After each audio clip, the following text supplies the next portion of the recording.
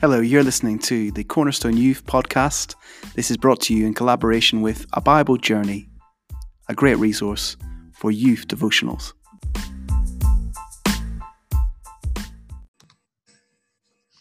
Hi everyone, my name is Hannah. I am one of the youth team at Cornerstone Church in Nottingham. It's great to have you with us. This evening we are going to be circling back on a topic which you may remember if you've listened to our podcast before. As part of our Life in Lockdown series, thinking about what life looks like under this current coronavirus pandemic when we can't go out.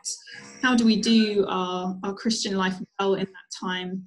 And I spent some time speaking to my friend Katrina Harper about her reflections on prayer, what it is to have a good prayer life, what makes prayer difficult, and giving us some tips. And we're going to continue sort of on that theme in our podcast today.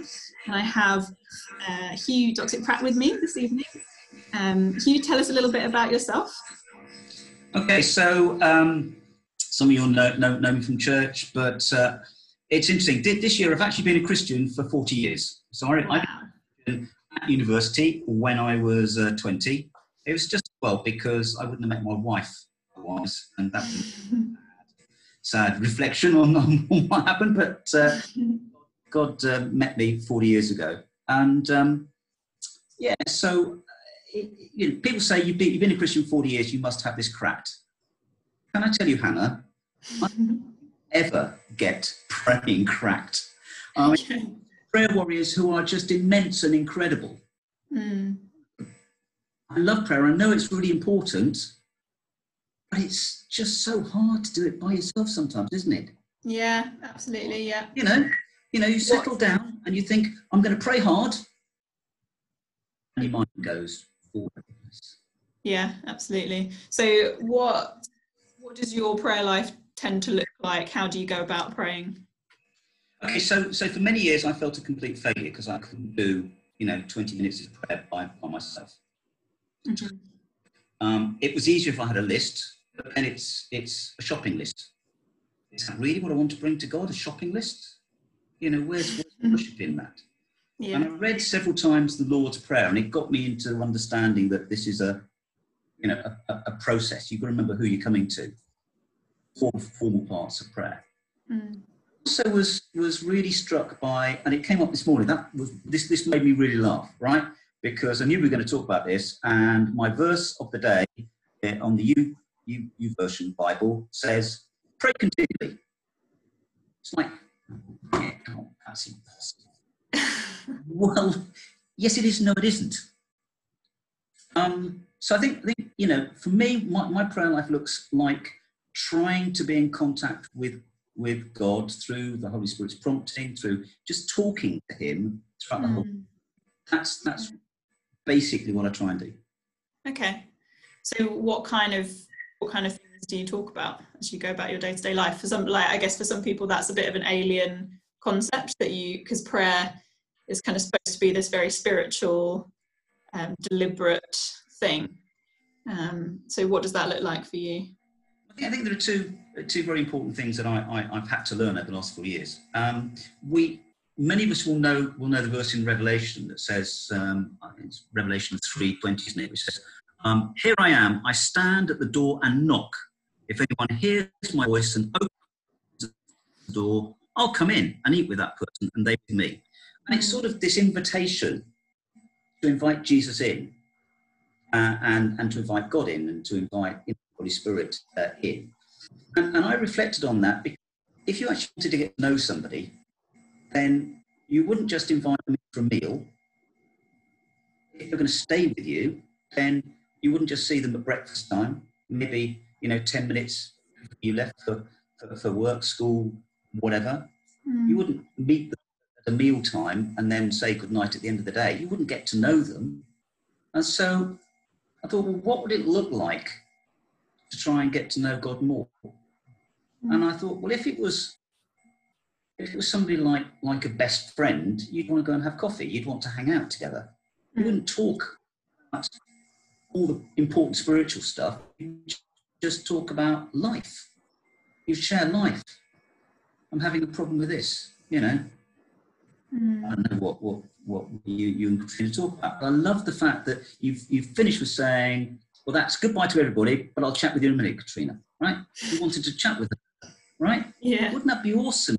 What we felt about God, you know, if that what we felt, because we wanted to share with him the successes, you know. Yeah. That was a lesson I've been dreading, but it went really well. You know. Yeah. Yeah, I think I quite often... I'm supposed to be eating this food. It's horrible. Yeah, I'm quite guilty, I think, of doing the shopping list thing of starting the day, feeling a bit in a rush, and skipping through the kind of praise elements of prayer, like quite quick, getting to all of the things that I need. And then actually, if one of them happens, I forget to even say thank you, which is just, it's not great practice, is it really? And if you're, if you're in constant kind of just casual communication with God, I guess, then that becomes just more of a habit, being grateful for the little things as well. I think you're absolutely right. And it is about, you know, yes, he's almighty, yes, he's awesome, yes, he's incredible. But Jesus says to his disciples, and therefore to us, I no longer call you servants, I call you friends. John 15. And that, when you think about it, it's amazing. Yeah. So we still treat God very much as this master, you know, owner, which is right and proper. He is almighty, and it is awesome. And the praise and worship stuff I do just as much when I'm walking around any other time. There was a wonderful thing I heard once, which you've got to remember, different people's personalities will do different things in prayer because God has made us unique, right? So just because it works for you, or for me, or for anybody else, doesn't mean it's going to work for somebody else. You've got to talk to God and find your own way to it. But just going around, there are always things to thank God for, you know. He cares about his world. So, you know, at the moment, the weather's pretty good. Well, that's, you know, that's a good starting point. He is the creator, you know. Yeah. And every time it's a nice day, wow. But if it rains, right? Well, actually, that's good, because if it didn't rain, we'd have to water the garden. You know? That's true. So I think it's just having this an American once said, an attitude of gratitude. I can't put an American accent on it. You know what I mean? This attitude of just being thankful, because he is our God. What he's done is amazing, and he's actually interested in gritty, in the boring stuff. Yeah, absolutely. He's interested when, you know, you've got problems in friendship circles, when, you know, somebody seems to be, you know, hurt you or whatever like that. He cares. He doesn't just care for you, he cares for everyone. And sometimes he might challenge you to say, well, you know, what can you do to sort it out, not just help you can, you know, deal with them. I mean, I love that it's just read the scriptures, and you see these disciples who he called friends who got it wrong. You know, somebody challenged Jesus. So, you know, what was it? The sons of thunder said, bring down lightning, you know, kill them off. They're not supposed to challenge you. You're God. It just feels like me sometimes when we get challenged or somebody questions us as being faithful, you know, Jesus followers. And we go, oh, look, you just deal with them, you know. Yeah. Yeah. You know, take them out of my life, you know, get rid of them. Yeah. Yeah, but God's given us everything that we need for each day, isn't he? And yeah, I know what you mean. It's easy to pray for things to just be removed, but actually God can really work through the challenging situations, can't he, and show us that actually he is with us, and we can do what we think we can't do with his strength. Yeah, absolutely. Really and that is the tremendous stuff. But there's also simply the stuff about chatting with God about day to day. Right? And I use that word deliberately. I was overwhelmed when I first became a Christian particularly when we reached our first church as a married couple, because people prayed these just magnificent prayers. Mm. And they used language which was awe-inspiring. I can't do that. I can chat. Yeah. Naturally. He wants to know my heart. Yeah. He doesn't want us to cover up who we are with fine language. Yeah. And that's a good point, is there? Because he does know your heart. And so, you know, if we're praying to God and he doesn't care if we use fancy language or really grand expressions, he knows our hearts and he just wants to hear us talk about them. Then yeah, it's quite challenging, isn't it? Because then we're faced with the fact that actually who are we praying to, or like for whose benefit are we praying? You know, is it we're praying to God, or are we feeling self-conscious about who else is around us? That kind of brings me on actually to something else that I was thinking it would be good to talk about, which is you kind of talked to me about how you're a massive extrovert. You love being around people, and at the minute, obviously, that's not possible. So have you had any encouraging times of prayer with people virtually over Zoom or WhatsApp or whatever? Yeah, I have, and yeah, I mean, I have to say I love 3D people. 2D people over Zoom and WhatsApp are great, but 3D people are hilarious as far as I'm concerned. But I was taught a good number of years ago now by somebody who became one of my very, very best friends, and he just would ring up and say, "I need you to pray for me now." Right? Now I'm going somewhere to work. And he'd say, "Can you pull over and just pray for me?" Right? And so you pull over and start praying, and you know, you then find you'd left the window open, and passers-by are sort of looking at you weirdly because you're just praying to a loudspeaker somewhere because you're on Bluetooth. And but it was just like, it doesn't matter who you are, just pray for me. Yeah. And so praying for people on Zoom or the telephone or wherever is hugely encouraging. And yeah, definitely. Doesn't have to be. He doesn't have to be formal, you know. So I'm ending a lot of calls and Zooms I'm making with people, saying, "Can I just pray for you?" And just basically, God knows the conversation because He's been there. Yeah. To reiterate the conversation, you just reiterate, you know, where the person needs prayer.